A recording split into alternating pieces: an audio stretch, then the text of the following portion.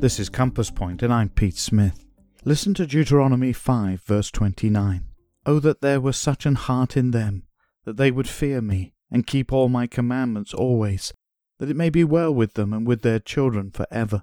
In this verse, God longs that there might be respect and reverence for Him.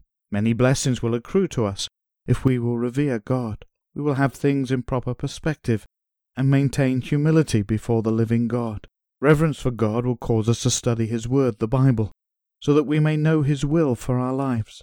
As we come to understand the instructions of God, we will be moved to obey. A life of obedience is a life that will be well for us and for our children. Reverence results in joyfulness. Join us again at Compass Point for more daily direction from God's Word.